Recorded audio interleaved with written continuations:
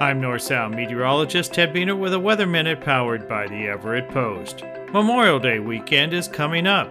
I often get asked, does it always rain during this 3-day holiday weekend?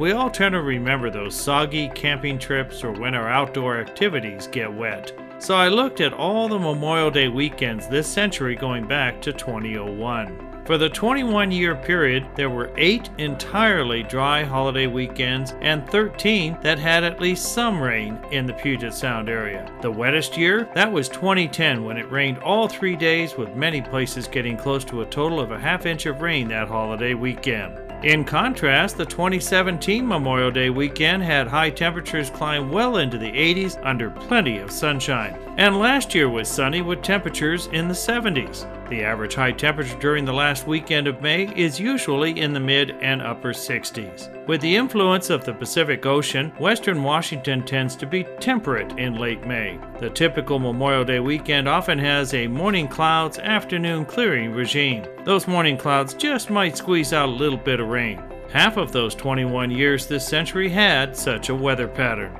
What does this Memorial Day weekend weather look like for the North Sound? The start of the holiday weekend looks wet on Saturday with a drying trend Sunday and Monday. High temperatures are expected to be in the lower 60s. And on Memorial Day, let's remember those who paid the ultimate price for our country. Have a wonderful and safe Memorial Day weekend. This has been a Weather Minute. I'm North Sound meteorologist Ted Biener.